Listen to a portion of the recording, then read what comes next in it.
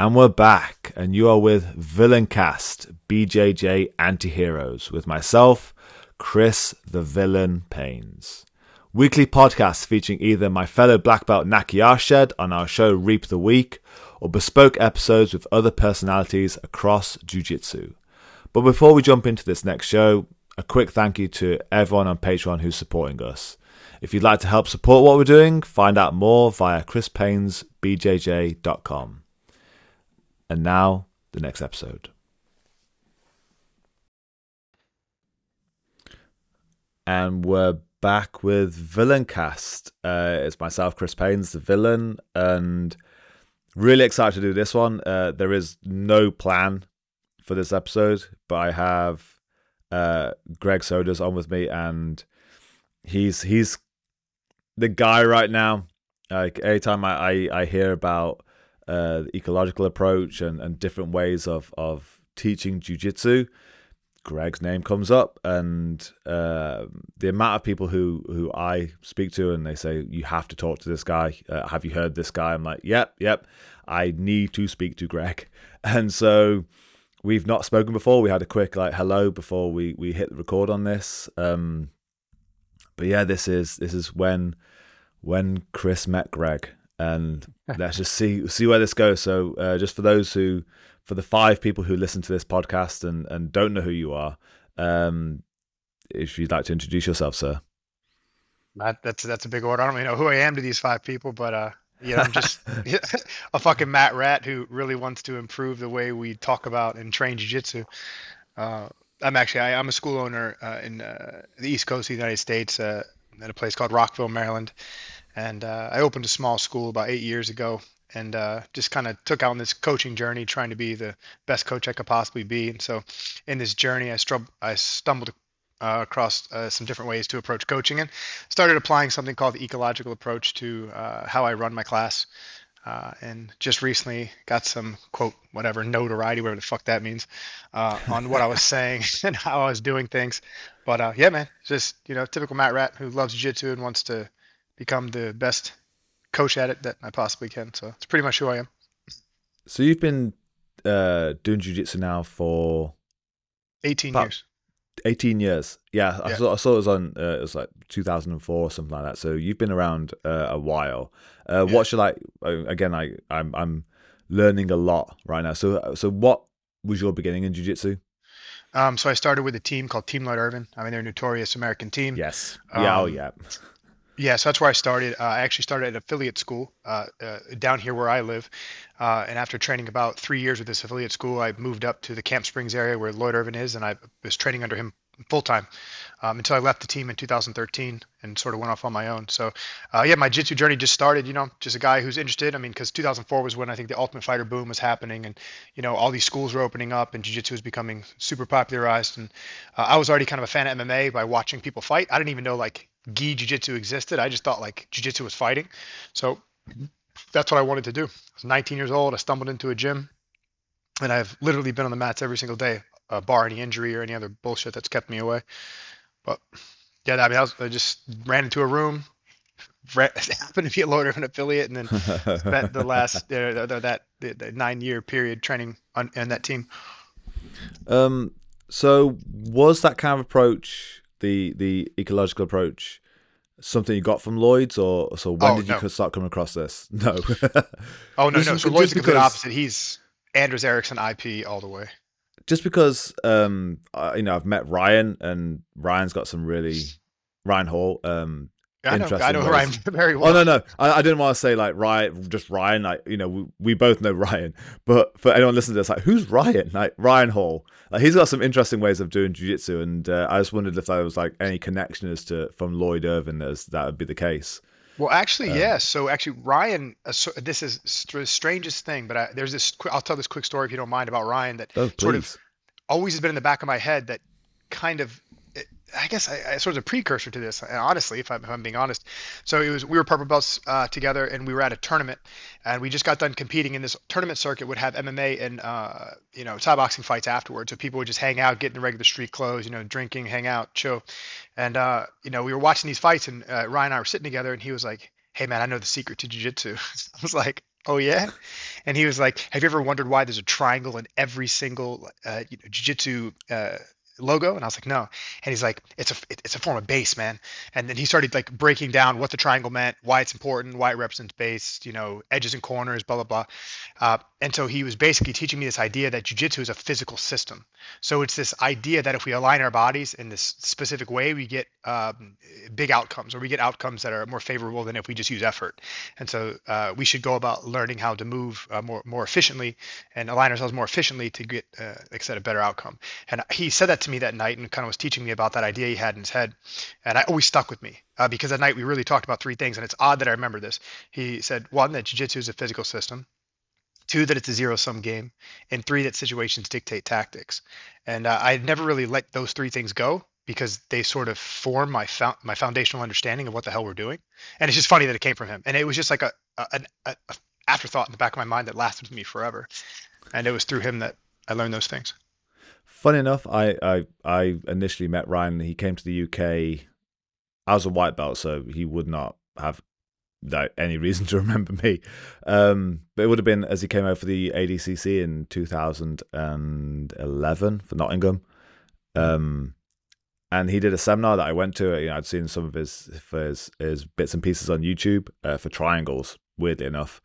And back then, I didn't realize the importance of some of the stuff he was saying until I met Preet Mickelson. Because two of the things that Ryan said was control is based upon who inhabits the space between the other person's knees and armpits. That's an Funny how aspect, that yes. would define my fucking career. Um, and the other one was it's you have a base and your balance, and your balance is your shadow over your base. And to sweep someone is you want to interrupt that. You want to try and separate their balance from their base, and there's those two kind of things. I might be murdering that quite a lot, but just those two ideas again have like stuck with me since 2011, and that's probably one of my first kind of introductions to a different way of understanding jiu-jitsu, to have someone explain it that way instead of here's a sweep, do this. But to actually get it, have it broken down that way that's probably the initial start of me going onto this path as well. Is Yeah, Ryan. it's funny. I mean, he was always like that. He's always trying to figure things out. Ryan's a very intelligent guy who's well read and uh, kind of stays with the pulse of what's happening. And he was just always on the edge of things, always trying to be different. Not different for different sake, but just trying Yeah, to understand what he was doing as deeply as possible. And so it's nice when you get to run into guys like that if before you're the guy that's like that. You know what I mean? It's like he started yeah. jiu-jitsu a little bit before me, and so he was sort of ahead of the curve. But anyway, I'm glad that we had that conversation because I've thought about it since that day. I mean, talking about yourself and Ryan and I've been on the BJJ Mental Models podcast of Steve Kwan a couple of times now, Me too. and listening. I completely I know, and listening to how you speak and the ideas that you have, and you're a very intelligent guy. I feel like a goddamn monkey because I didn't hit this through any sort of understanding about pedagogy or improved coaching practices or anything like that. I'm just like looking at it thinking, what would make these people better? Like, I suck. Like, how would they get better than me? And it's funny, like, I've studied into these things and we're not too dissimilar apart. Yeah, I hit there from like maybe more of a brute force, ignorant kind of method. And so that's one of the reasons why I was really excited to talk to you. It's like I've a lot to understand about what the fuck I'm doing. Um Well, and actually, for the reason I was excited to talk to you is because I like the way you were saying things. I think that what I think we'll get into later, but it's the idea that you can reach this effective level of perception without knowing anything, just noticing something, just seeing something happen in front of you and ask the question, what the fuck am I looking at? And so when I first heard you talk, because basically what happened was there was a girl that I was doing these like coaching consulting calls, and I did them for free for like 8 months, and I was spending probably like 12 hours a week on the phone, And I was talking to all these people, and there's this girl from Colorado who called me. She's a white belt. Her and her husband were trying to put together their own practices, and I was trying to help them design a way to engage in whatever that she wanted to work on. And she brought you up. She said, the reason I'm talking to you is you sound like this guy, Chris Paynes. And that was the first time I ever heard your name.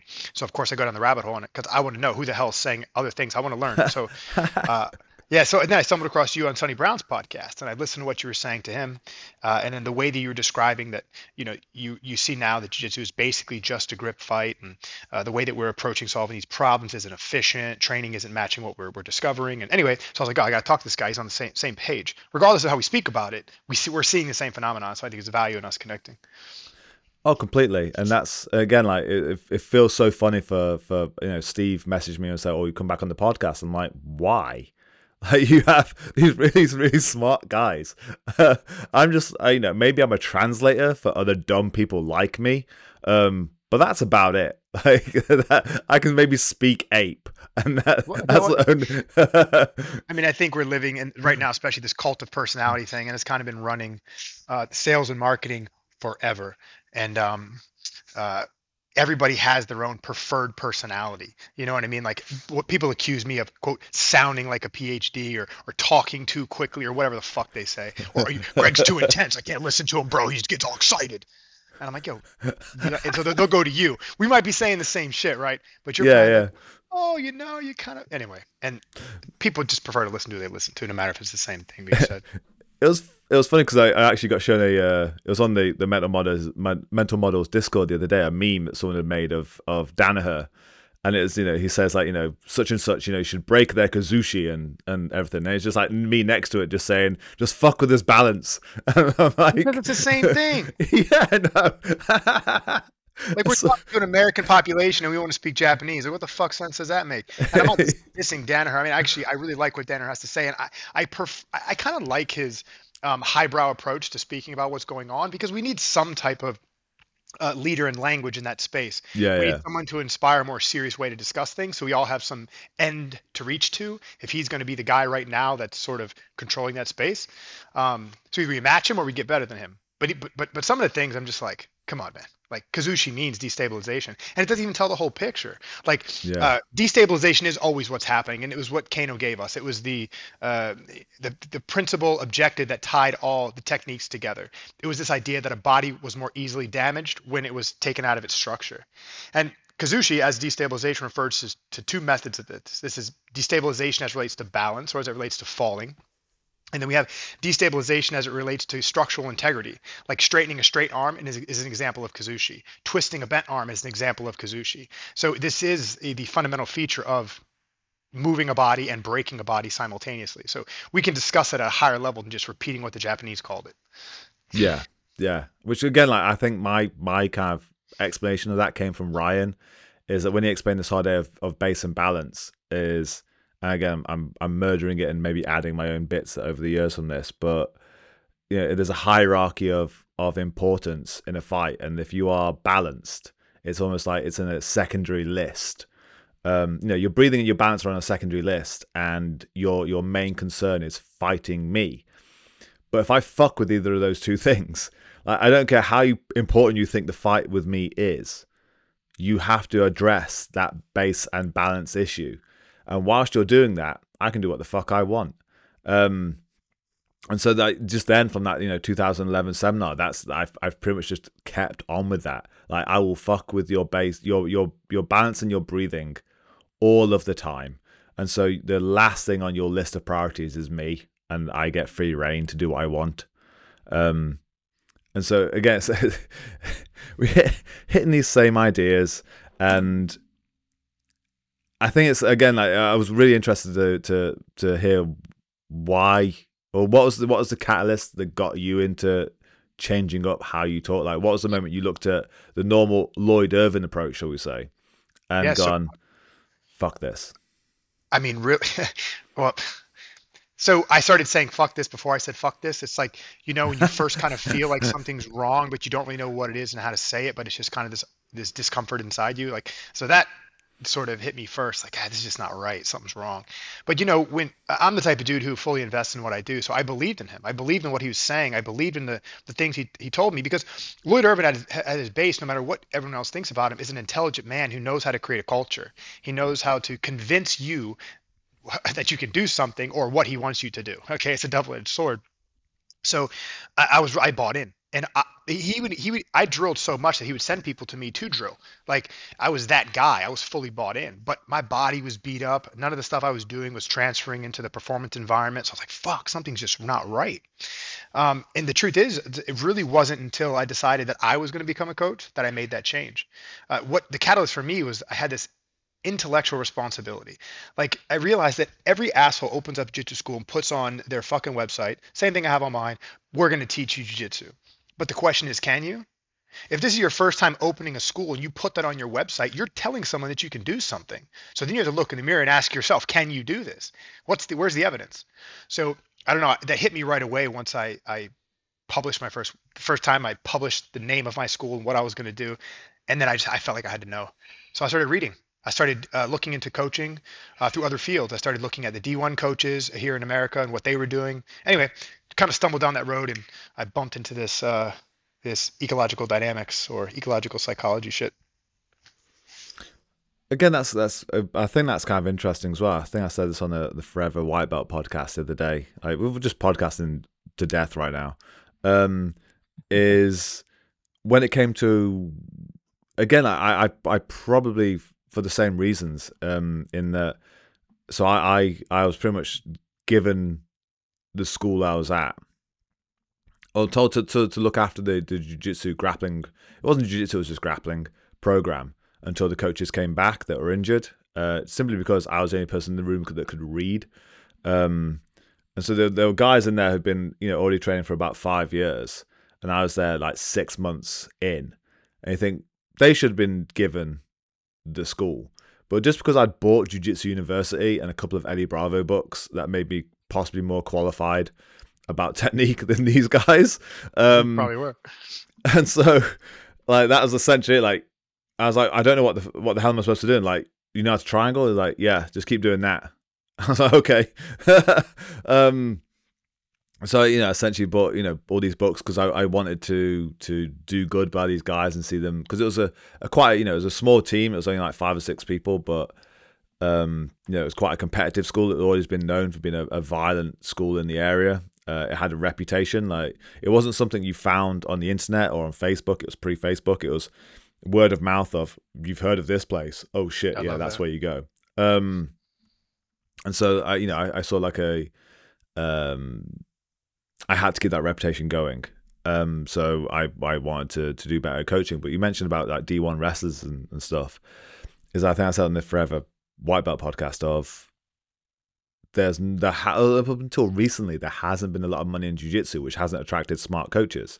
So trying to find good coaching practice meant going elsewhere. And when I want to understand better how to compete and get over anxiety and, explain those ideas to other people who are competing alongside me from the team, was to look at NFL coaches and see how they dealt with team anxiety. And, I thought, well, there's a lot of money in those guys, and so they must know what the hell they're doing.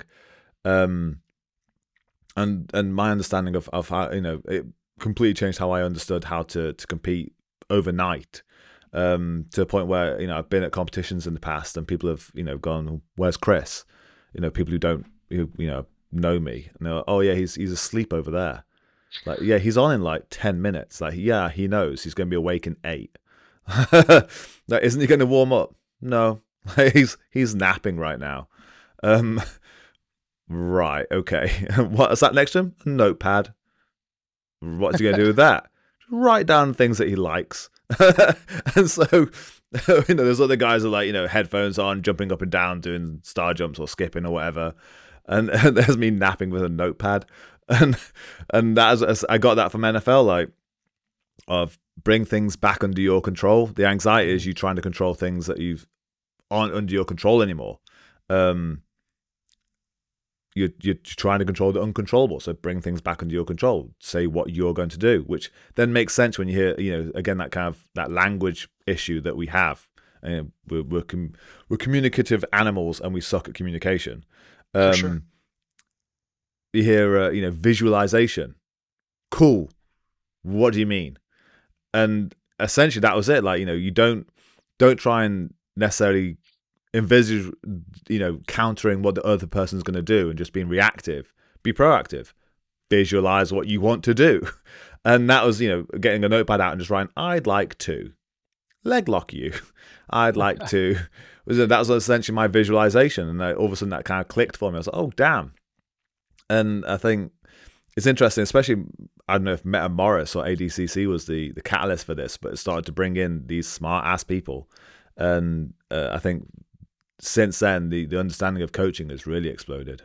Well, I think it's this like accidental connection between the mechanical and tactical and strategic understanding for jiu-jitsu and like the nerdy mind, right? Because jiu-jitsu made this promise that a weaker guy could beat a bigger guy. So then, of course, who's that going to attract? Weak, vulnerable guys who want to beat bigger guys, right? So that's who they're going to pull into the sport. And so these guys are going to mess around and tinker with it just like they do everything else, and they're going to start to pull it apart.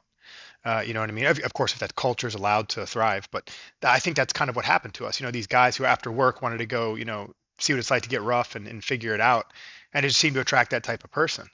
I talked about this with somebody. It was one of the podcasts I was on or whatever. But the funny thing now is that not only the smart guys are involved, but now the athletes are getting involved. So now we have Yeah. a new fucking problem. Like, this whole little guy beats big guy shit. That's a myth. Oh, Uh, completely. and so it's funny now. Like I was talking to him, I was like, "Yeah, man. So you can be a nerd, but you got to be a jack nerd who likes to fight. Because if you're not, that nerdy mind shit's going right out the window once a big guy picks you up and slams you on your back." Mikey Musumesi's ears are just pricked up from that. Like, it's like someone's talking about me. I'm not sure in what way. Well, Like, I no, have to forget be that. Like, smart yeah, look. and athletic. I mean, look at Mikey. I mean, he's all ripped up and shit. You know what I mean? He's Exactly. competitive. Like, he goes And he's hard. You know smart what I as mean? fuck, and so Yeah, it's yeah. like he is that prototype. Um, It's funny we forget that we're fighting. Like I can't stand all this talk about where they try to parse out techniques and they try to separate it from the effort that's required to employ these techniques. I'm like, dude, I've never trained with an elite guy that didn't feel like death. That would just yeah, put their hands on you and just beat the brakes off you. You know what I mean? No matter how good they were, that shit was physical, it was effortful, and it hurt. Um, anyway, so I'd like to yeah. keep those two things married: those high effort athletic types with the nerdy intelligent types. I I made the joke earlier. Like, jujitsu's definitely gone down a route of, jujitsu for everyone. No, it's not. And Hmm. then, maybe, anyone can join a jujitsu club. You're more than welcome to come through the door, but it may not be for you. And I remember when I started, 14 years ago, I'd go to these competitions in, sports halls in the UK, and it looked like a white nationalist meeting. Like, there was just jacked dudes with shaved heads everywhere, and no one owned a rash guard. It was school kind of physical education PE shorts, and that was it. And they, I remember one dude got choked out in his first round. He had a repage fight, and he got choked out in that round as well. Like, that dude wasn't smart. Like, he got choked out like twice on the bounce, and so, and it was, it was rough. You see those old videos of, some old what came up earlier with the Jeff Monson one from like 2004, where, like, the fight breaks out. And it Yeah, was yeah. just, like, we wouldn't see that these days. Not as much, at least. Well, there's one when what the guy's name? A guy from Unity got slapped in the face, and then it was at the first ADCC Open over here in Las Vegas, and they got in a full-on fist fight, and the Murillo Santana jumped in, and there was some situation there. But yeah, it was a fight broke out. They were swinging, man. Yeah, exactly. It's like and that's, I think, the problem is that we've gone down this whole jujitsu for everyone, and we've tried to adapt the jujitsu to be for everyone. In the case, like, you know, it pains me when I have someone who comes up to me with the tiniest legs, and they say, "Oh, how do I triangle guys who have got like giant shoulders?"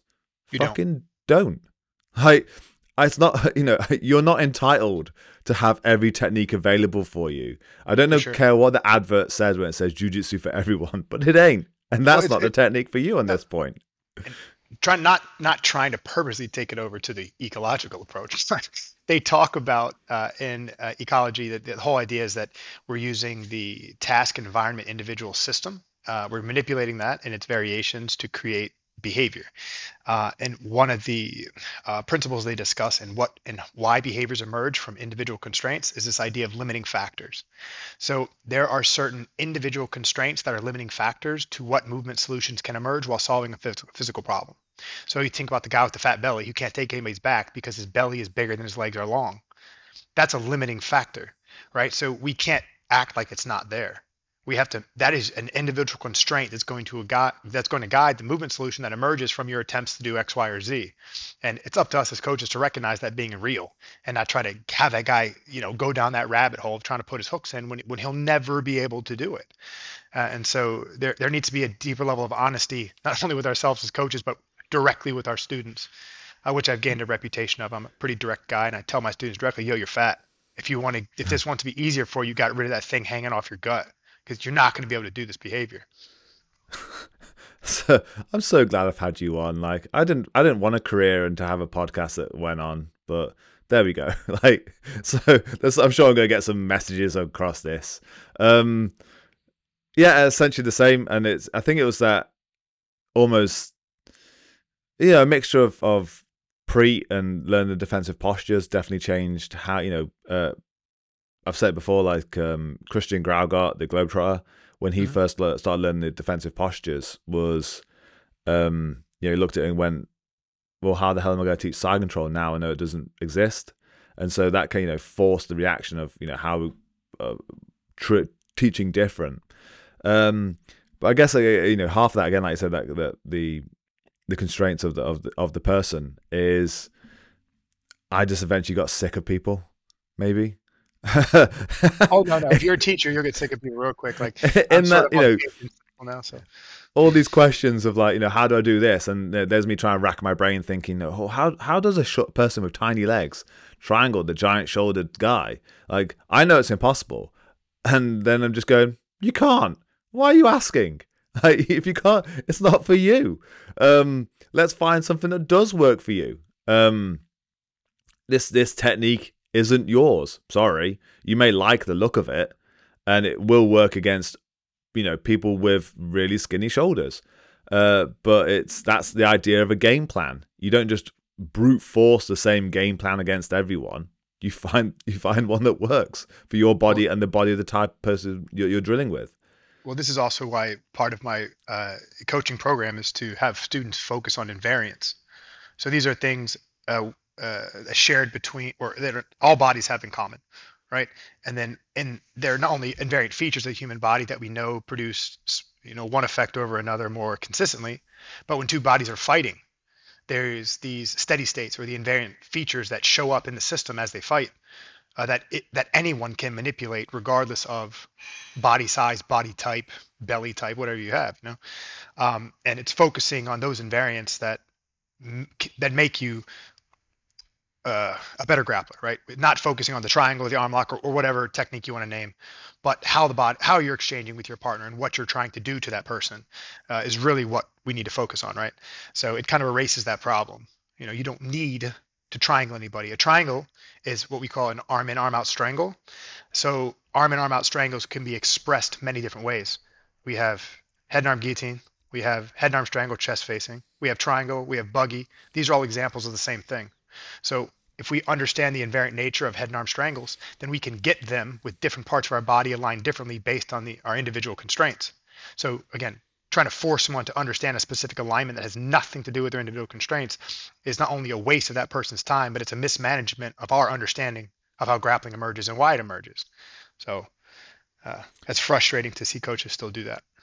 I think the normal way of teaching jiu-jitsu, the standard method, dogmatic approach, if you're going to be honest about your coaching and wanting to do best by your students, you have to abandon it, because like you just said, like if we're just going to drill a technique, like we're going to do triangles, and everyone in the room wants to take part in the class, they may have a partner who isn't suited to do triangles against.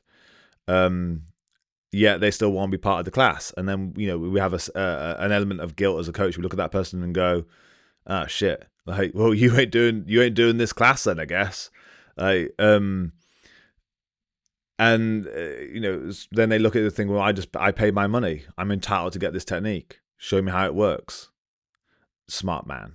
Um, and then we go down this silly rabbit hole, going, well, I'm sure you could do it this and this, and we know it's nonsense, and they're never going to use it. But like I say, if you are honest with that person, I mean, drilling is essentially, you're doing a technique that's only, in a setup or whatever, that's only going to work against that body type that you're currently doing against right now. Because the second you change that variable of the body type or anything, it's a different technique. It has Everything changes. exactly. And so you think the drilling that you're doing is very, very, very, like, much more specific than you think it is. It only exists in this very narrow frame. And, like I said, I maybe have different ways of explaining things, like, when it comes to hand fighting, you mentioned earlier. The main way I kind of explain it is this idea that hand fighting is just it's a way of breaking through the pocket to get to the clinch. And it is it's chaos of smoke particles. You're shining a laser pen through smoke, and certain particles are illuminating. And that is, once upon a time, that coach found, got from A to B through the smoke. Those particles were in alignment that day, and now I'm going to teach you it. And so when you try and then repeat that same setup, you're trying to realign particles of chaos. Well, so I like that. That's an interesting way to describe it. What you're talking about is something called perspective control. So perspective control is the idea that we prospect for information, and then gain that information, our perception changes relative to our action, then it changes our action.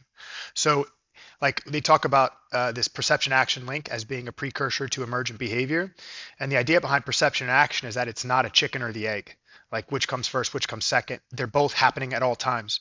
To live in the world, you must act in it. When you act, you perceive, you pick up information, and then you act off that perception. And so hand fighting I'm going to say hand fighting in general as a blanket statement, but hand fighting is how we prospect for the information we need to go in the direction that we're going in relative to our objective within the game. So hand fighting is to grapplers like punching is to boxers. Like we're playing a grasping game where we're trying to grab a hold of our opponent and use grasping leverages for a particular effect. So if we're not hand fighting, then we are not grappling. We're doing something else. So it really is all hand fighting from beginning to end. Completely. But again, like, it's that, the atypical approach to jiu-jitsu of, here's essentially a hand fight that I used once upon a time. Drill this hand fight. And especially, I came from a more traditional background of martial arts. I did various ones as I was younger. Like, I then thought, like, I have to replicate exactly what I was shown. And I don't feel like I'm terribly alone in that. In the amount of people who are still, like, asking for, on different forums or Facebook groups, like, they need some new passes from Half Guard. Like, why? What's wrong with the one you have? Because they don't understand the method to getting to that. See, the problem is exactly. our community only sees solution. They don't see the formula. They don't even know what the variables are. They don't know what the problem is. This is like, learning addition by constantly asking your mom what does 2 plus 2 mean? What does 3 plus 5 mean? And then being like, I got it. No, you fucking don't. You just listen to what your mom just told you. You don't know anything. And so you have a bunch of guys who remember a bunch of shit that doesn't mean anything anyway, thinking they know something, but they don't know anything. Right? Like if you ask somebody, and actually I thought it was really cool that what you just talked about, you were talking about as someone's base and breathing being the foundational aspects of fighting. Dude, that is completely true. And that is something that we need to take seriously when we're looking at jiu-jitsu. But if you ask somebody what the foundational aspects of fighting are, they wouldn't be able to tell you that. You could probably ask 99% of the community and they would never come to breathing and base. I'm serious.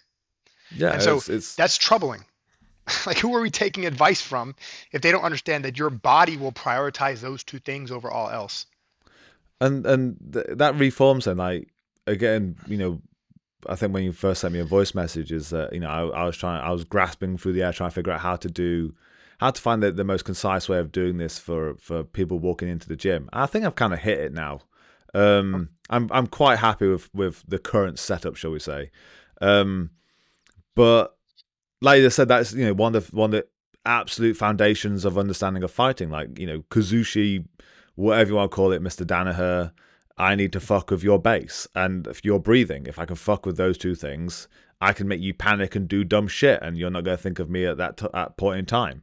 But if I was to ask someone to then construct a fundamental jiu-jitsu course, that would not be a part of it. You'd fall back straight onto, well, here's a closed guard, here's a side control, here's a mount, here's an Americana, Well, there's random shit you have no context for.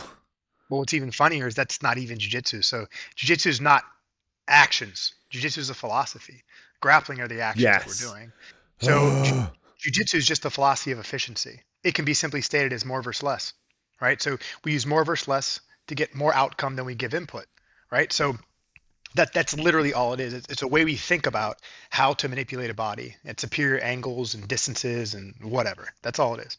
Grappling is the action that we're doing. But again, we don't. I mean, most people don't even understand what the hell they're doing. I've been distilling this down for about 8 years, and so trying to come up with a very simple way to explain what the hell is going on. And if you've listened to me before, you listen to me say it a million times. But we play the game of immobilization as it leads to strangulation and breaking. And so then, if we know that, then what we have to do is we have to study the actions to understand how to best immobilize a body or prevent from being immobilized. And that gives us the foundational approach to how we should take action against our opponent or how should we take action to resist our opponent. And if you can look at it this way, you know, things make much more sense and designing a practice plan becomes much easier. It's again like, I think we all kind of, it was in the same ballpark when we try and explain this. I mean, it was, a fortunate enough to go to a Mr. Danaher seminar back in about 2016, and he was flanked by Messrs. Tonin and Ryan at the time, and he mentioned about the 4-step jiu-jitsu program. I think it's on Rogan as well. Put them down past the legs, hold them down, get Yeah, their limbs.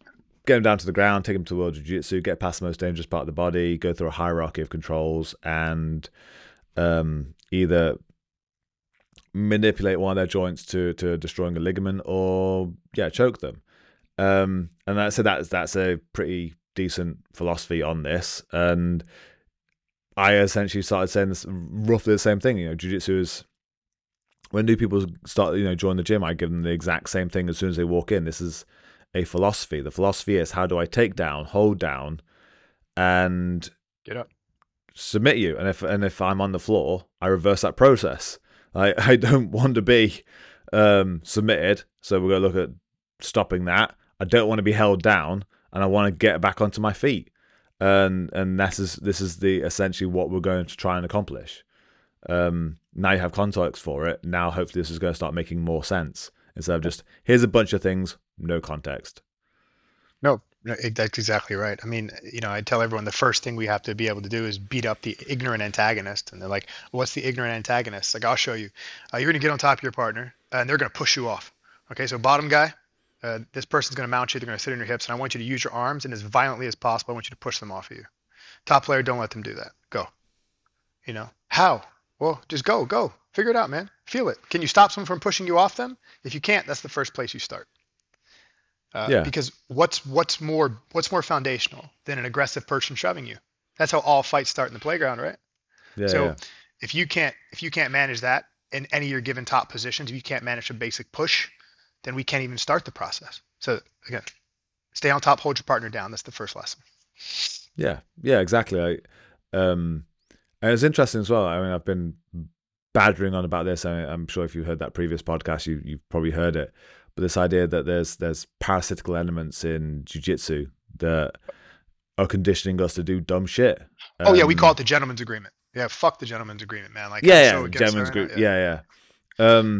But it's. I think it's. I need. Exactly. I probably used the exact same or similar terminology in the past, but I find it wasn't aggressive enough to force change, and so calling it this awful parasite that makes everyone shit. In that, for anyone who hasn't heard me say it somehow, is this idea that if I we've all had those instances where we've had new people come to the gym, like wrestlers or rugby players or American football players or whatever, and you try and sweep them and they don't go over, and but you can sweep a regular jiu-jitsu person. And I saw it recently, like it was on, I think, the Fanatics forum. Someone saying that they're a brown belt and they find it easier fighting blue belts and purple belts than white belts, like brand new beginners. And there's some of the dissonance coming out of the fucking comments, like wanting me to drag my face along the pavement. Oh, Um, Reddit for me is like it's where all the dumbass. I don't even know what to say. I can't even. I'm so emotional about Reddit. I hate it. It's a dumping ground for people's insecurities. That's what it is. It's a dumping ground for people's ignorance and insecurities. If that's what you're talking about, that's what forum you're talking about. oh I no, fucking hate that it was, place. dude. Obviously, the amount of times I was seeing people say, well, they're not trained to do the right thing. I'm like, so what? Like, so because the brand new beginner's not trained to do the right thing, that they're doing the wrong thing, which happens to be the right thing that's stopping you what you're doing. And that's essentially the same thing with this. Again, I say it from a position of guilt. I used to be able to sweep, blue belts, purple belts quite happily. Then I come across some belligerent, athletic beginner who just like, no, I'm not going onto my. Why am I going onto my back? That seems stupid. I couldn't sweep the fuckers. And then over time, you condition them to go into guard, etc. And now they become sweepable because they Right. think it's okay to go into their back.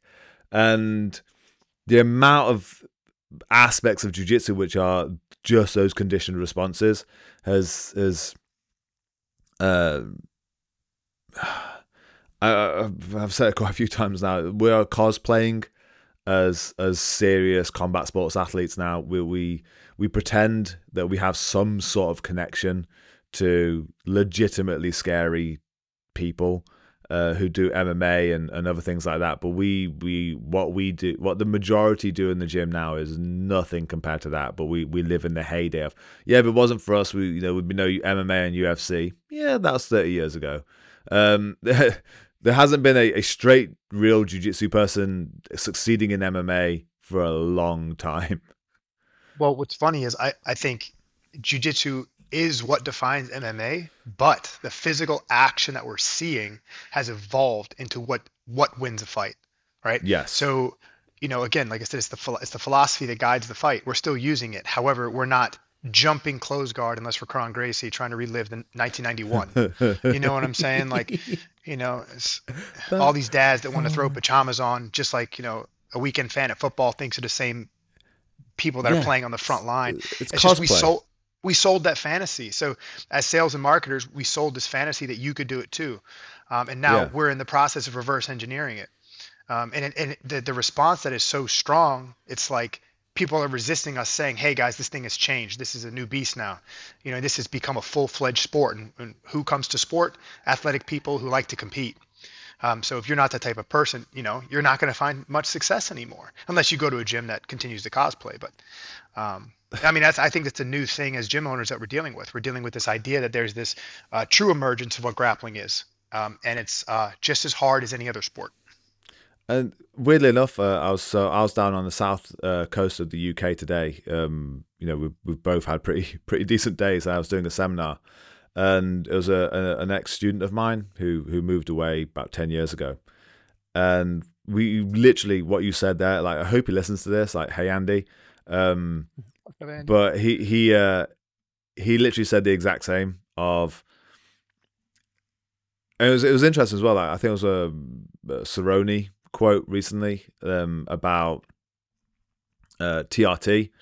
Okay. That he's retired and he's starting to take TRT now, and he's like, oh my god, I can see why this is banned. It might have been a quote by him or someone like who like went down the rabbit hole of like other athletes saying it, but you can't allow you know guys to go into TRT when they're older because they have the wisdom of someone who's been fighting a long time. Then you give them the athleticism of someone in their 20s again.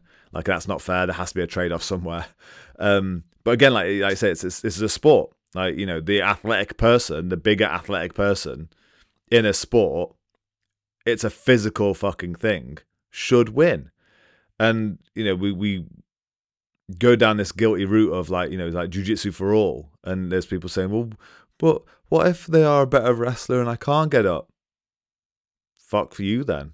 Yeah, you're gonna be Like, laying you're gonna be laying on the ground and decide until you decide to do something about it or train enough to do something about it. exactly. Uh, Like, sorry, like you got to fix that then. Like, maybe ask them for some tips.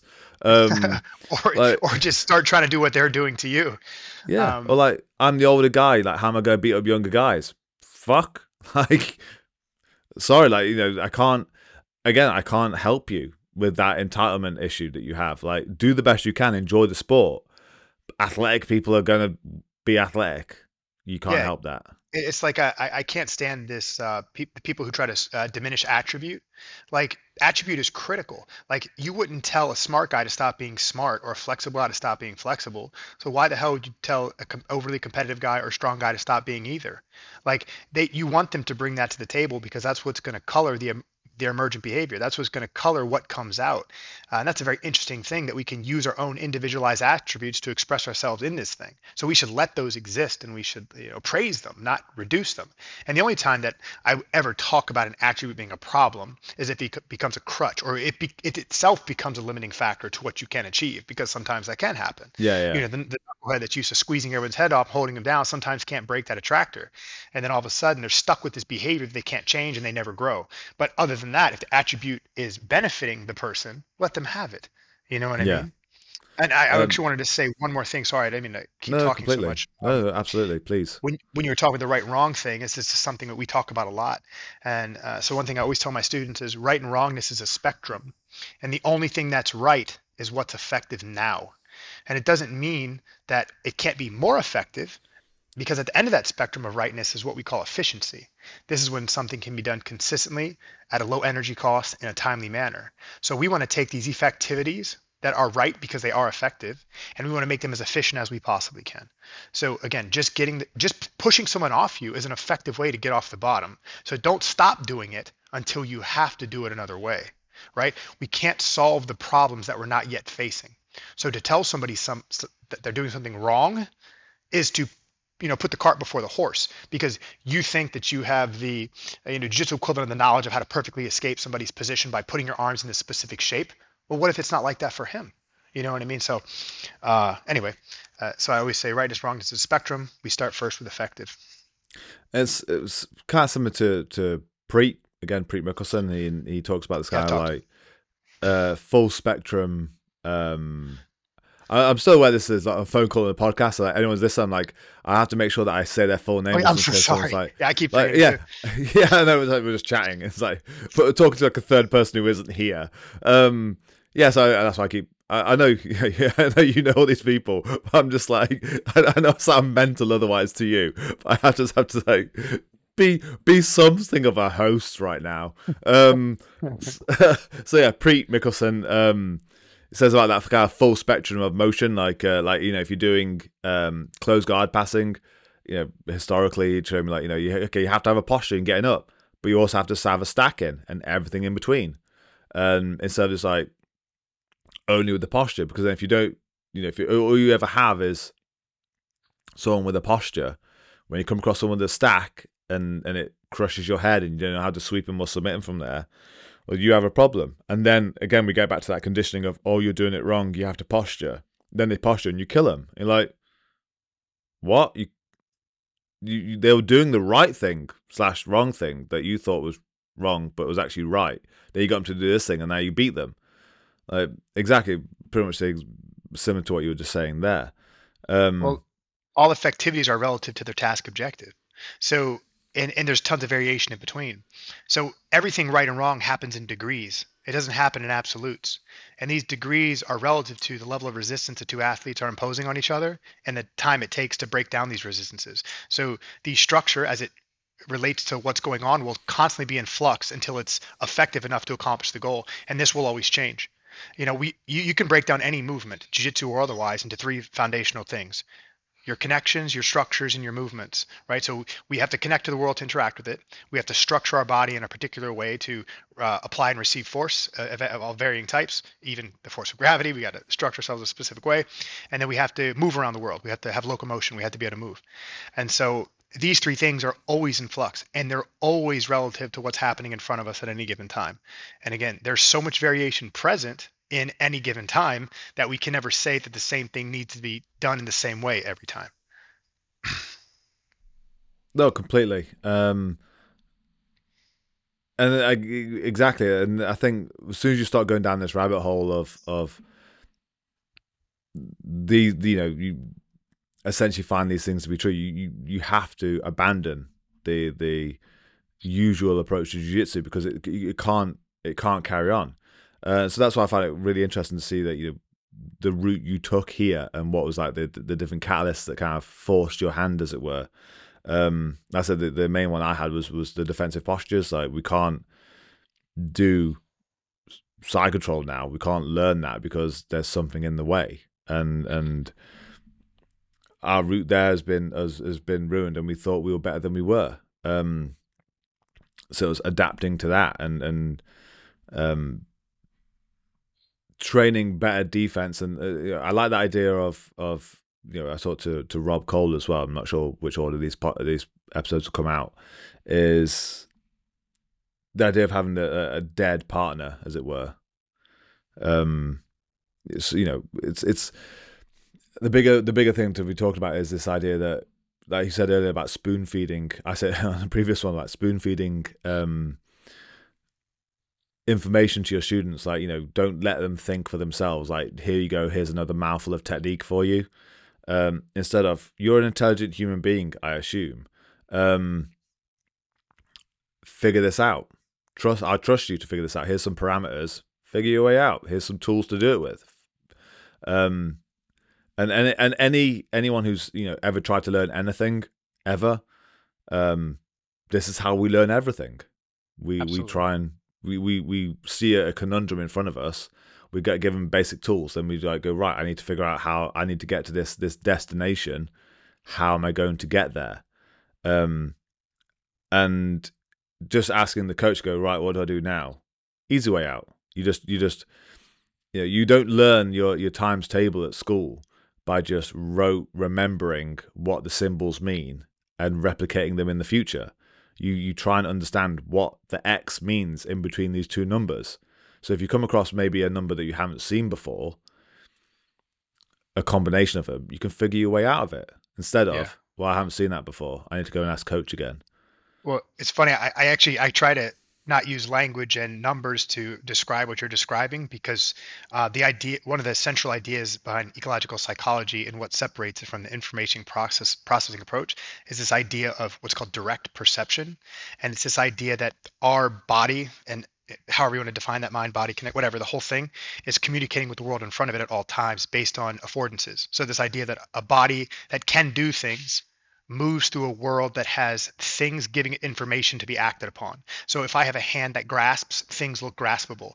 If I have a hips that bend, things look sittable. If I climb, things look climbable, right? And so this is direct perception. There's no way to really symbolically represent this with words because we have to understand that our words and even numbers are indirect perception. These are agreed upon values that have no real place in reality. They're just the way that we communicate or abstractions, right? So I tell people I can't even tell you what to do because I don't know. Like I can try to form the words, but what I can tell you is this: your opponent's hips, if you grasp around them, it will make them not move or reduce their movement tremendously. So if you develop a deep relationship with your partner's hips, your ability to grasp a hold of them, and in using that relationship to hold your partner still, you're going to be better at what you're doing. And again, I'm simplifying the way I approach this. I'm just trying to share the idea with you. So again, getting people to focus on the world and act upon it, it gives stronger retention and transfer than telling somebody about the world. Like telling them that it's almost as good as useless. Again, I thought this was, I'm really. It feels like a Rogan podcast where you have someone who's, Rogan, and then someone who's intelligent next to him. Um, that's how this currently feels. I'm sorry, man. If No, there's no, anything no, not in the slightest. Like I'm really enjoying it. But funny how you said that recently is that because of this whole the approach I'm currently taking of uh, just stand up, for example, that if you're not controlling someone's hips, they're going to get up because that's their engine. That's the most powerful part of their body. It's attached to their goddamn legs. yep, Um, and so if you release the hips, they're getting up fast. Whatever they want to accomplish is going to be done with their legs. So if you and the way I again like I go down that kind of analogy route is I refer to it as sugar in the gas tank. Like if that's their engine, I need to make it as sluggish as possible. right, Um, exactly. and so yeah, like maybe I'm still using words incorrectly. No, Um, no, no. That's not. I'm sorry. That's not what I'm saying at all. I'm saying like your inclinations. I feel are good because I feel like I had those same inclinations too. I just went through the trouble of trying to develop language to describe the inclinations I was having, and then I used men who were smarter than me to help refine my ability to talk about it. And I listened to what they were telling me about these procedures. Um, so yeah, being hip centric, being hip focused is a critical invariant when we're trying to understand grappling, because the hips are the seat of balance, the hips are the seat of power. So if we teach our students to focus on our partner's hips for varying effects, we help them develop a relationship between the hips and their utility. Um, one of the things we try to teach about our connections, our structures, and our movements is that they all have a limit and a function. So if we understand the function our connections have as it relates to holding hips still and their limit, i.e., how long we can produce that function, then we develop a relationship that we can use often, and then we can go after over and over and over again to get similar results. it's funny you mentioned about hips as well. Like yeah, hip. It was when you actually said hip centric movement. Uh, the what was it 2014 the DVD that Kit Dale and Nick Gregoriadis did together, the Roger Gracie's black belt. One of the parts that Nick talks about is hip centric movement, as in like you say, the hips are the seat of everything, and if your shoulders go first, there's a giant gap, and you're not really connecting to them properly. But if your hips go first, you have that higher connection, that higher weight attachment, and again, that's something that I've known since watching that 9 years ago. But only now is it something like something I'm kind of repeating in class and really focusing on and explain to people because like I said the problem was presented to me.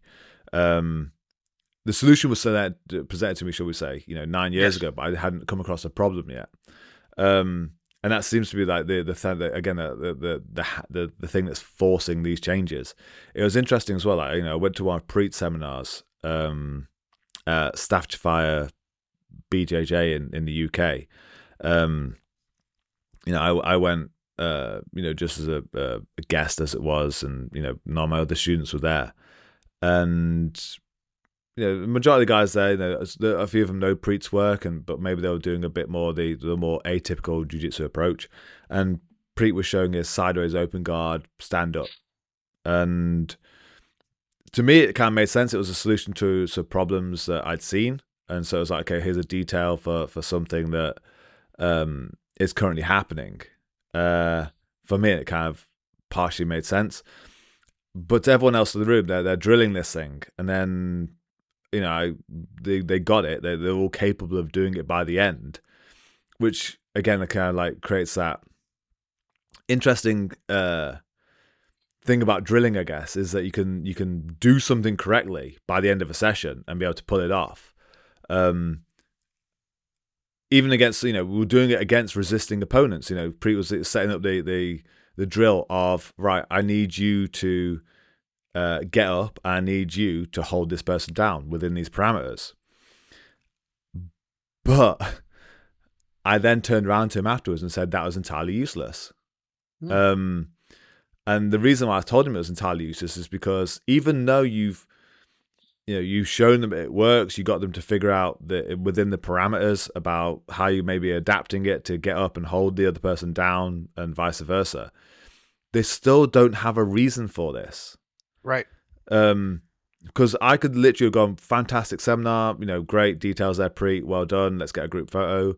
Right, guys, we've got 10 minutes left, everyone grab a roll. We'll get 2 rolls in, then we'll call it a day. And no one will use the technique because they have no context for needing it. Even though they can do it and they've managed to do it in a way that they can adapt around it, there still hasn't been the problem that was generated for it to be in there in the first place. And Sure. weirdly enough, I actually spoke to them, a couple of members since. It's been about 6 weeks now, 4 weeks or whatever it's been. And I asked them, like, how much of that are you still using? None. I was like, well, I don't know if that's me surprised or again, like, no disrespect to Preeti. It was a No, good no, you're seminar, just analyzing but yeah. yeah, it was I it think was it's such totally fine.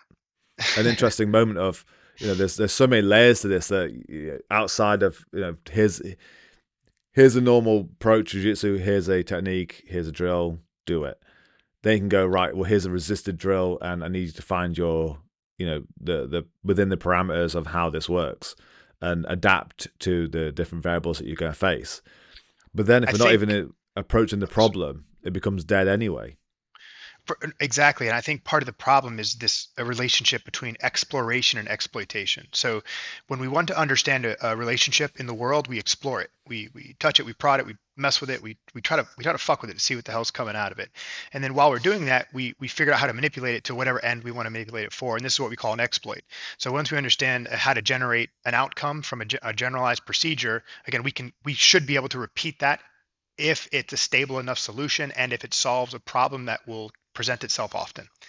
And so I think part of the issue is that Preet seems to be in this like exploratory space where he's trying to understand the limits and function of defensive postures, which in and of itself is valuable because he's exploring an idea. But the problem is, and I actually told this on the phone, and he'll tell you if you talk to him, I said that the problem with this is you're separating it from the whole game. You're separating it from the foundation of what we're doing. And now there's value in that for exploratory purposes to understand new exploits if these situations arise. But you can't fight like this because it's breaking the rule, right?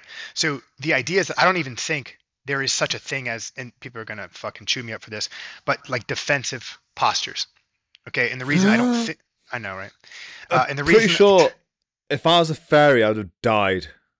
If you saying that, dude, like you've heard of Peter Pan, like that shit. You don't say that shit, like not in these hallowed podcast walls, for fuck's sake. nothing is hallowed for iconoclast. I can say whatever I want.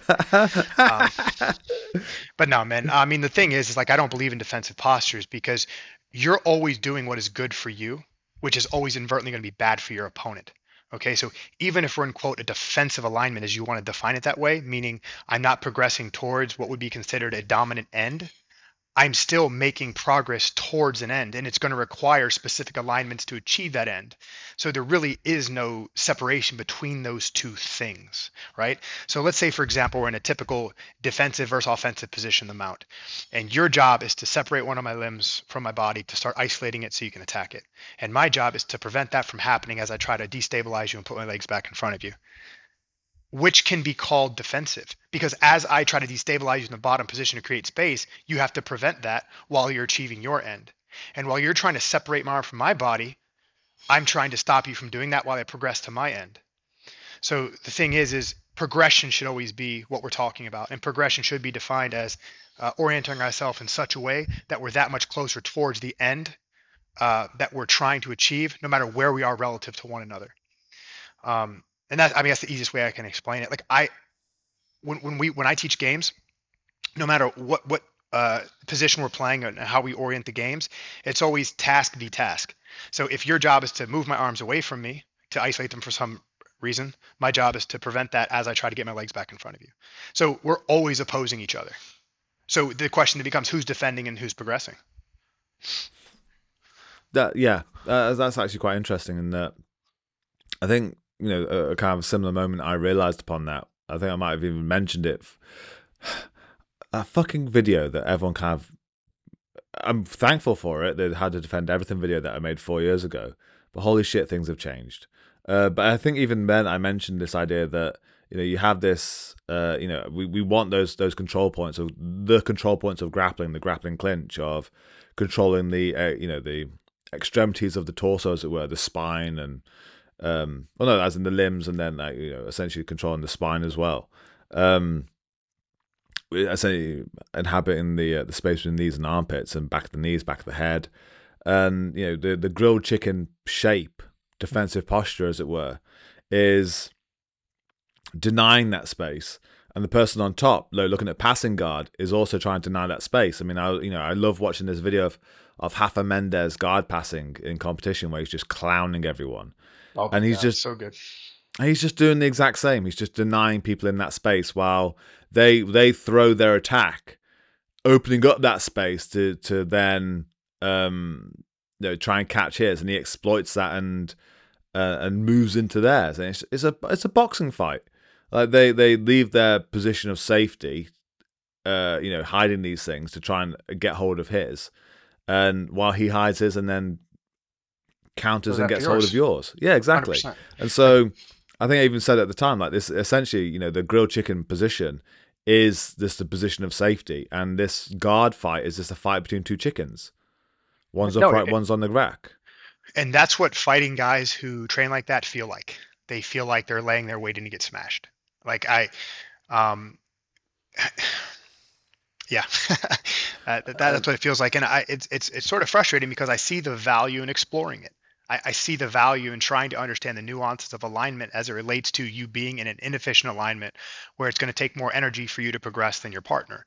And so if we want that to be defined as defensive, then so be it. But either way, the end should be uh, towards progress. Uh, and what I tell my guys is we're always fighting over the same thing. We can make it as granular as we want, but in a Yeah. general sense, we are attacking the periphery, the head, arms, and legs, to gain access to center mass. That's the hips, the shoulders, the chest, and the back, so that we can immobilize center mass, isolate, and reattack the periphery. You can define every action that's being taken into that. I've tried, man. I've tried to distill it down, but that's it. So it doesn't matter whether I'm on the bottom of the mounted position or I'm on your back.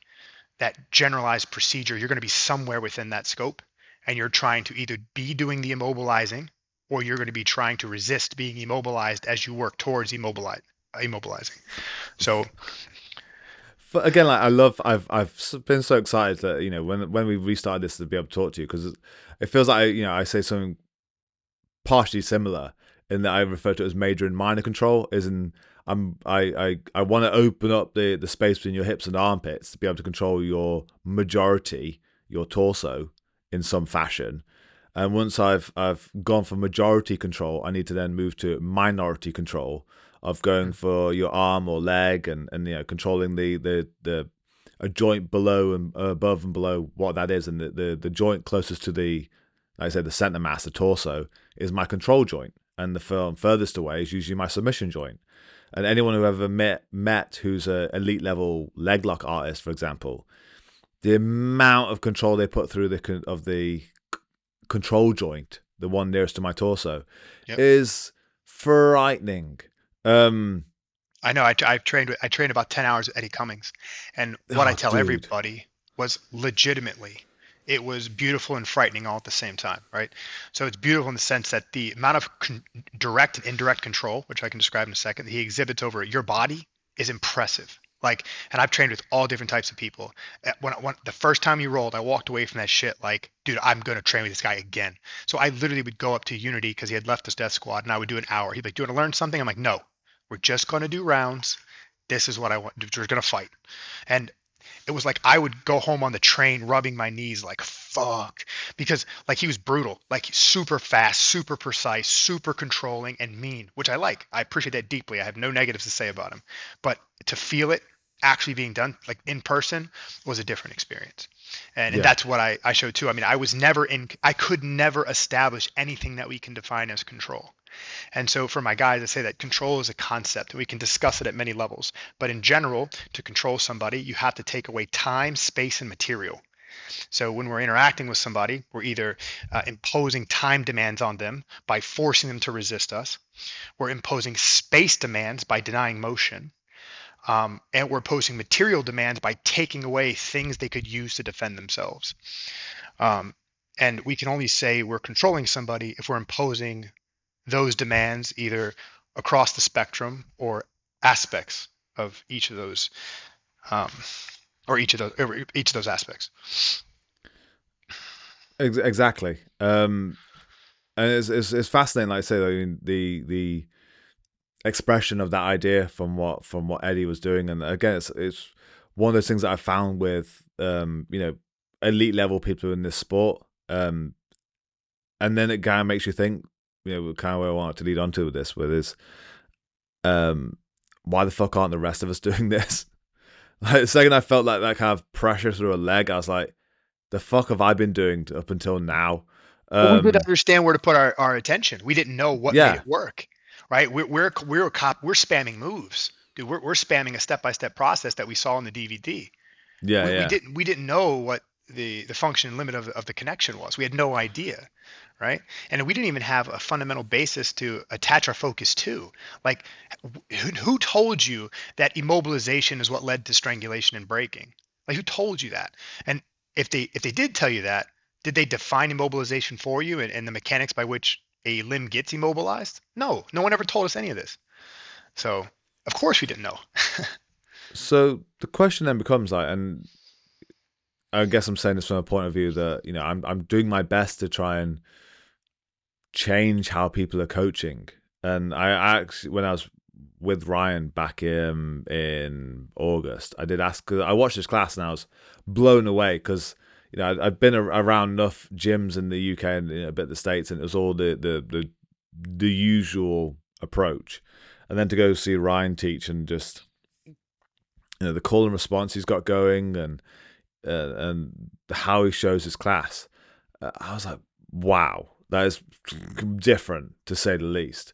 And I sat with him afterwards and went, how do you get over the anxiety that you think you're going to fuck up your students by completely rewriting how you teach this Mm. um, into this a new method? And so that's it was one of the issues that I had, because especially in a competitive sport like this, is that you feel that sometimes if you step outside the given approach, which you could argue has worked up until now. Um, Um, Only I if am you have not a very going to. loose definition of that. I know. Stop. I'm devil's advocate here. Um, is yeah, and it's like that.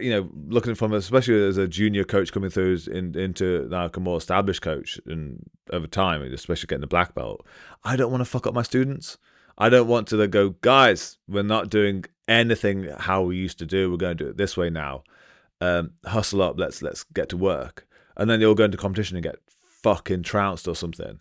I'm like, that'd be a nightmare. Which then could make me not want to do different and just stick to the normal approach.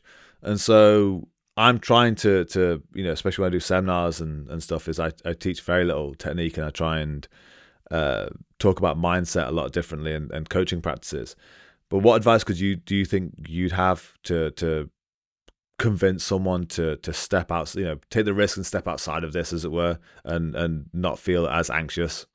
Well, there's a lot of different, I guess, ways I can answer that question, but I'll share how it happened to me. So, when I started my school, I came across this idea, like very simple through white papers and abstracts written by scientists. So it really had nothing to do with grappling. It all had to do with like catching balls and playing blinking games. And so I was really had to like pull out what I thought was the meat of what they were trying to say, and then I had to start applying it. And so the first thing I would say is that you should care more about trying to apply an idea and see the effect it has than just repeating the effect that everyone's always getting. Because if you always repeat the effect that everyone's always getting, you're always going to get what everyone got, and you're not going to be able to push the envelope. So trying to have an effect on your students towards a positive end is the starting point. And the second thing is, as I started this, I wasn't confident to create a whole class around it. So what I would do is I would select special students who were intelligent and who were there every day. And I'd be like, hey, listen, I got this idea for you. I want you to focus your intention and attention on this thing. And I want you to try to perform this task. Let's talk in 3 weeks. I want you to tell me what outcomes you were having and let's discuss it. So that was the first way I started approaching this. I would select students to do it. And then in 2016, coincidentally enough, when I went up to the desk squad, I talked to John Danaher. And I was like, dude, does our language sound similar? Are you reading something that you're like holding? And he's like, no, I'm not reading anything. And I was like, then why did what we say sound so similar? And he said, because we're experiencing the same phenomenon, we're just paying attention. And I was like, well, how do you know that you're doing it right? And he's like, I don't. He's like, I use trial and error. He's like, I may spend 6 months going in one direction only to realize I'm wrong. So I have to turn around and do it again. And after we had that conversation, I came back and changed my classes immediately. because I realized that's all we can do. If we really want to know what's on the other side, we got to start walking. Okay, to having fear of quote messing somebody up is to believe that we understand how to mess somebody up. I don't even know how to. Back then, I didn't know how to make it right. So fuck messing it up. Might as well start from scratch. And that's sort of what I did. So I changed my language. I changed my class structure. I started trying to define. I try to define different ways to describe things in human language rather than symbolic language like Barambolas and Kiss of the Dragons and Kazushi. Anyway, uh, man, fuck your students up, bro. See if you can. You might end I up fixing them. Weirdly, it was actually a local black belt to me that I guess said something rather similar at the time, which maybe the traditional aspects of jiu-jitsu are fucking us up as well. Is that with regards to I was a blue belt at the time. There was no black belt. There'd never been a black belt in my gym, and I thought, fuck, I'm going to book one for a seminar. And so he was like the first guy I was going to book, and I said to him, "Oh, do you mind if we record it?" And he went, "I'd rather you didn't." I was like, "Oh shit, okay." Then this is like 2014 or 13 or whatever it was. I was like, "Is there a particular reason why?" And he went, "Because if you record it, I can guarantee by the time I've said it, it's going to be out of date. And if you want the best information out of me, like, and for me to hear that from a black belt, this mystical being capable of magic, to say that, yeah, I'm going to be wrong pretty soon on what I've just told you. I was like, how? You're a black belt, and You already knew he was wrong. yeah, exactly. It makes it even funnier. And so that's like one of the things that over time I've kind of I get that was getting that a fair bit. Like guys come to me and they learn something from me, and then they come back to me in 6 months' time to go, why are you saying that? You said this to me 6 months ago. I'm like, yeah, but I was wrong then, or not as right as I could be. As you say, my efficiency wasn't there yet. Yeah. I've been paying attention. Yeah, no, I see. Um, Very good. You're English. I figured you would be. Thanks. And so yeah, it was the this idea that I'm learning. I'm essentially my black belt means I've just been here longer. Um, that's about it. And I'm still figuring this out. And so, if you hear me say anything, understand that probably by the time it's come out of my mouth, I understand it better now. Mm. And talk to me again tomorrow is probably going to sound even better. Um, and I think tying yourself to your belt sounds a weird way of saying that, actually. Um, Should be whatever. and not willing to become uh, humiliated to an extent on what you've said. A prime example is like, again, like I've used this a few times. This idea that when you're teaching class as a junior instructor, to kind of like demonstrate your worth, that you are still the person in the room to go to. You try and show more elaborate shit every class. Like, I need to know show a new setup, or I need to show a new finish, or I need to show a new pass or something like that. And you just always trying to one up yourself with regards to like, oh, look how good I am at what I'm doing. Um, Instead of just going, fuck, I'm allowed to fail. And I think, thank you. Like hearing someone like Danaher even say that, like, and Ryan say that, of like, oh fuck, you can fuck up. Like, it's cool to fuck up. Like, don't worry about fucking up. If you have that kind of relationship with your students, that you're all working together and see yourself on the same plane of existence, um, they'll allow you to fuck up as much as they fuck up. But if you have to set yourself up as this mystical being of a black belt who can't fuck up, then I guess you won't take risks. Oh no, for sure. And that's kind of what disgusts me about like black belt culture and the way people run their schools. It's like you're just a guy, bro. Like you're a guy who hopefully likes jiu-jitsu more than your students, and you're trying to guide them along to be better than you.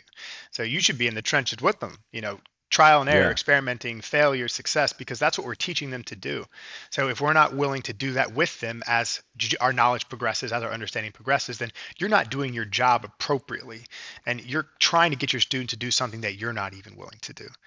And I always, man, I try to keep it as real as I can, man. Like, I tell, like, even till now, like, I'm 39, I've got a broken fucking body, but I really don't care. Like, and I tell people, like, if you come to roll with me and you don't try to beat me up, don't come to me ever again. Like, I even try to put that into the culture. Like, we're here together, we're both in the mat. The only reason you quote respect me because you think I represent something that's mystical and magical. But the truth is, man, I'm just a mat rat. I'm any other guy. So we're in this together. Let's go, you know. And so I try to keep it real with my students. I even tell them when I fuck up, like, yeah, I was wrong. Let's do something different. That sucked. You know. Yeah, and I actually said I've said it a couple of times in classes recently that the way that a lot of my students coming through, like my blue belts, etc. Right now, I'm like, I don't know how the fuck to hold you down. It makes Uh, me not want to wear my black belt. If I didn't sound like a pretentious dick for doing it, I'd hand it back and go down a couple. I'd happily put a purple back on for the time being because I do not feel as good as this bit of fabric should make me look.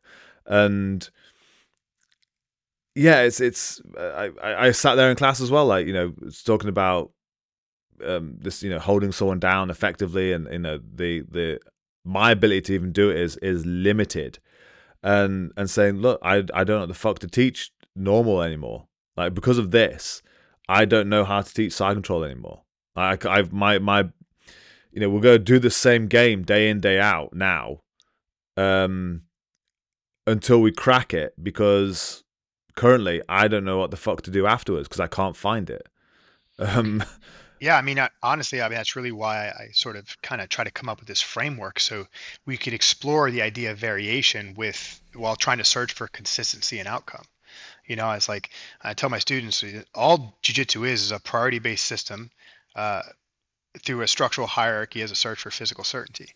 And so we want to approach this process from many different angles with as much variability as possible, but we want to try to understand why we're taking action towards one end or another.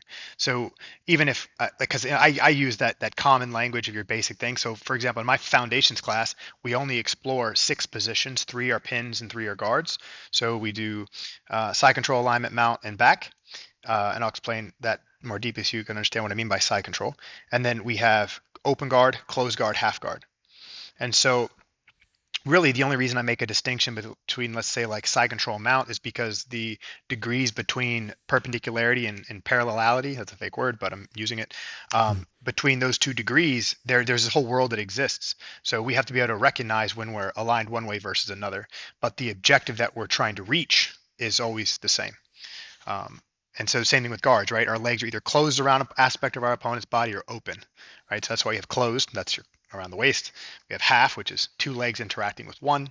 And then we have open. Our legs are open and connected via post and hook. And so you can explore a lot, or 90% of jiu-jitsu with just those 6 positions, top and bottom. And it pretty much covers all the stereotypical things that are going to happen to a beginner as they learn how to play the basic game of stay on top, hold your partner down, isolate limbs, break and strangle. Bottom player, keep hands and feet on opponent. Don't let them pass your legs. If they do, get them back, destabilize them. You become the top player. And so that's the basic game we have to teach them how to play. And it's very easy to express that through those 6 positions. So rather than teach the position, we teach the function of the position. So the bottom player is always doing the same thing, making and maintaining connection for the purpose of controlling distance for the purpose of destabilization.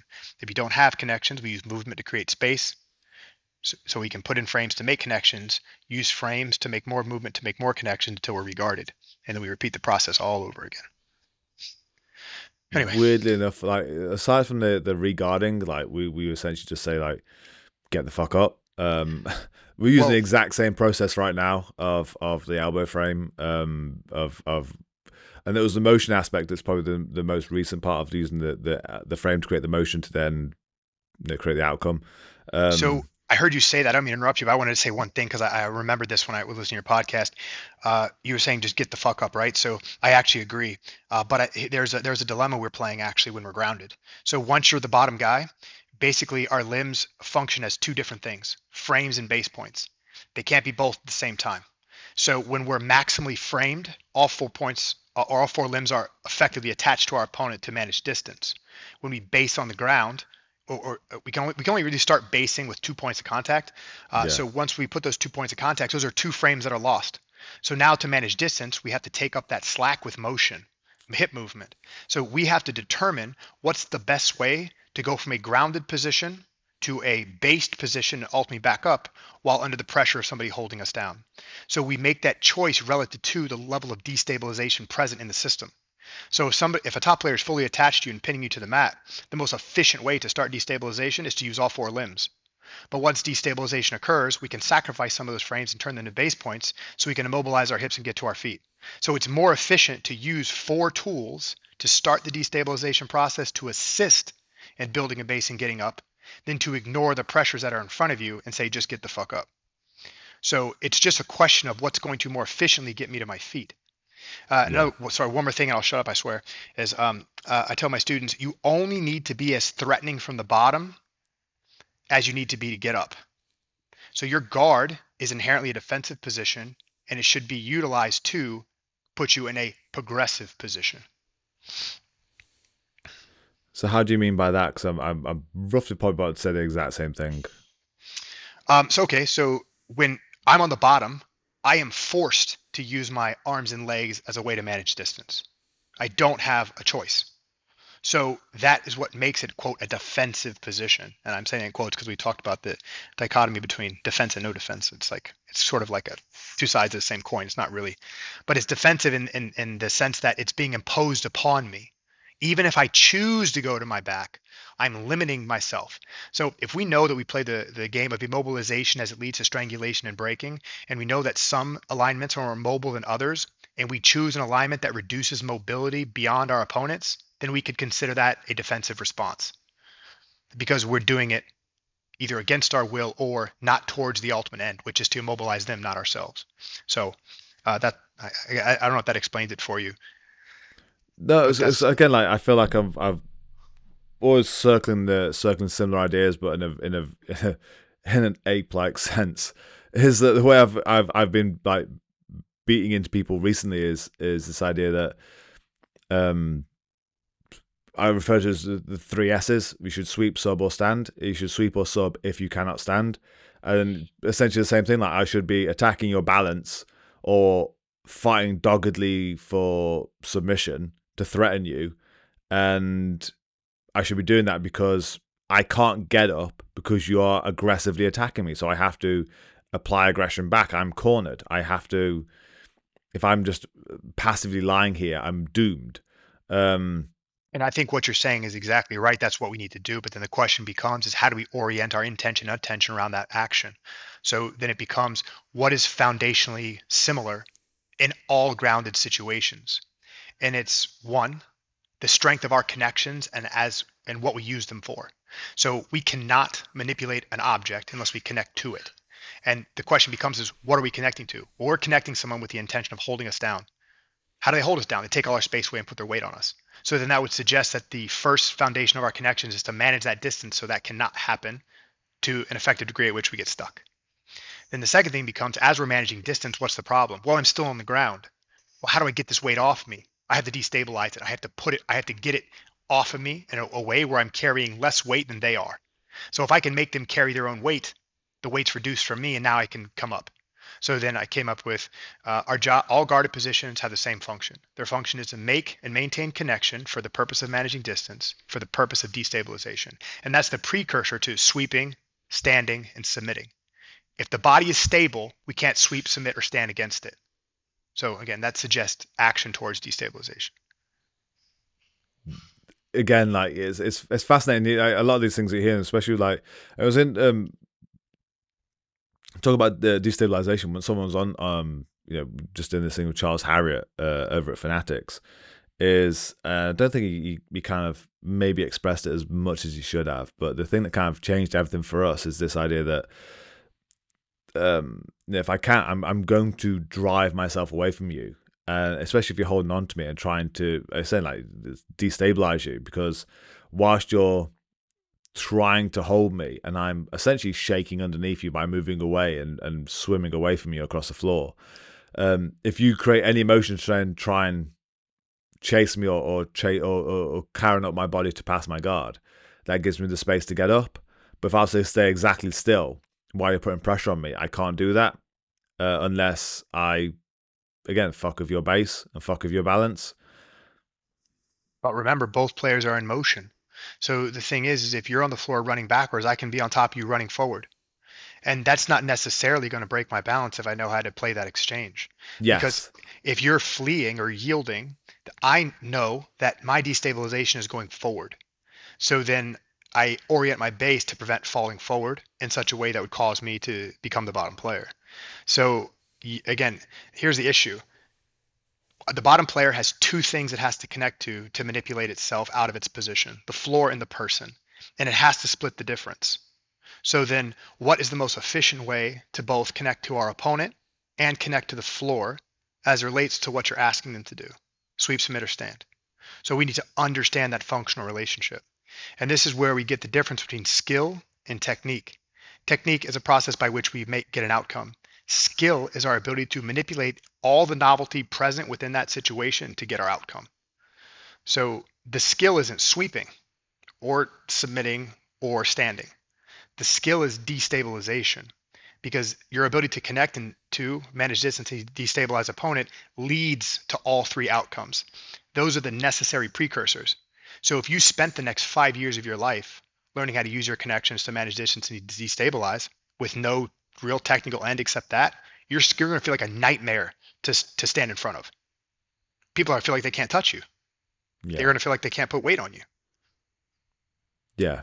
I mean, And it'd be interesting as well, especially because of a lot of the stuff I've been putting out recently, and my the black belts in my gym are very interested in this. I'm kind of excited to once we're out of this, I'm literally going to download it and send it straight to them and go, you need to listen to this. Like it's quite interesting. um, I really hope so, man. Like that's kind of my point. Like I'm real excited because I figure all of us talking, we're going to tell each other what we're discovering, and it's going to strengthen our understanding. That's why yes, I go so hard with my explanation, because I want to make sure that when I join this fucking conversation, that I'm a valuable speaker. Because again, someone's going to impose that on me, and then we're going to have to challenge each other's views and hopefully grow from it. yes. Um, Completely, and it'd be a lot of fun as well to. I mean, we've threatened this idea before, like Preet and I, about having a not like a seminar, but almost like a workshop panel, like where people are watching instead of instead of us essentially teaching to a room. It's just a bunch of interesting folks, shall we say, just sharing these ideas across the room and bouncing these ways of teaching across to each other with an audience, like almost like a panel, as it were. So if we could ever do this in podcast form or even in person, if we ever end up in the States at the same time, or if you ever come over to Europe, it'd be a lot of fun to actually like do a lot of what you've just been saying, but with actual physical footage, as it were. Oh no, for sure. I mean, like I got invited to do this. Like they're doing this thing over here in north of me, called the Summit. A school owner over here is getting a bunch of guys together to teach like a weekend of seminars. Okay. And so basically, what I'm doing is I don't show technique or show details or anything like that. I teach. It's a very different thing. So I'm literally going to go run a practice for them and teach them how to use the methods of definitions, objectives, and task orientation to orient practice or to design practice. So I'm going to run them through one of my foundational practices. So that's going to be what I give to the seminar. I mean, sure, other guys would show like, K guard and Choi bars, but I'm going to teach people how to hold people down and break their limbs. So when is that? Like, it'll be interesting if I can Um, swing it, it somehow. it's in July. I don't know Oh, the okay. exact date. Like I can't remember dates, so I literally have to have people check me all the time and tell me like when it is in time, because I forget. I mean, I do the same thing every day. It's like I fucking forget that it's what month it is. May. May. It's May right now. I believe so. Yeah. Possibly, could be. I'm not sure I either. don't fucking know. I really don't know. Like, oh God, like last night I had this coaching thing this morning, and I had to tell everybody that we had to go an hour earlier because I had to be in Pennsylvania, and I almost forgot. I almost forgot that it wasn't an hour earlier because I'd convinced myself that we were already going to do it, and I was like, fuck. I think about one thing, man, and then everything else gets messed up. I can't think about anything else. Yeah, I get you. I get you. Like I said, I mean, hopefully, maybe towards the end of the year, we can. I'm pretty sure Preet's calendar's fucked forever. But That I'd guy love to, never like, stops moving. dude. He's I don't know everywhere. where he finds the time to do anything. I mean, I get burnt out from the amount I'm doing, and have to have a bit of time where I go fuck jiu-jitsu for a bit. I'll go mental if I do this anymore. Um, but I said, I'm quite fortunate. I get to come out to the States more often than not. And so I'd love to pop in and share these ideas and actually record some stuff with you if that's ever something you're interested in. It's, I mean, I'm always interested, man. Like my gym's free for everyone to visit. I encourage people to come here all the time.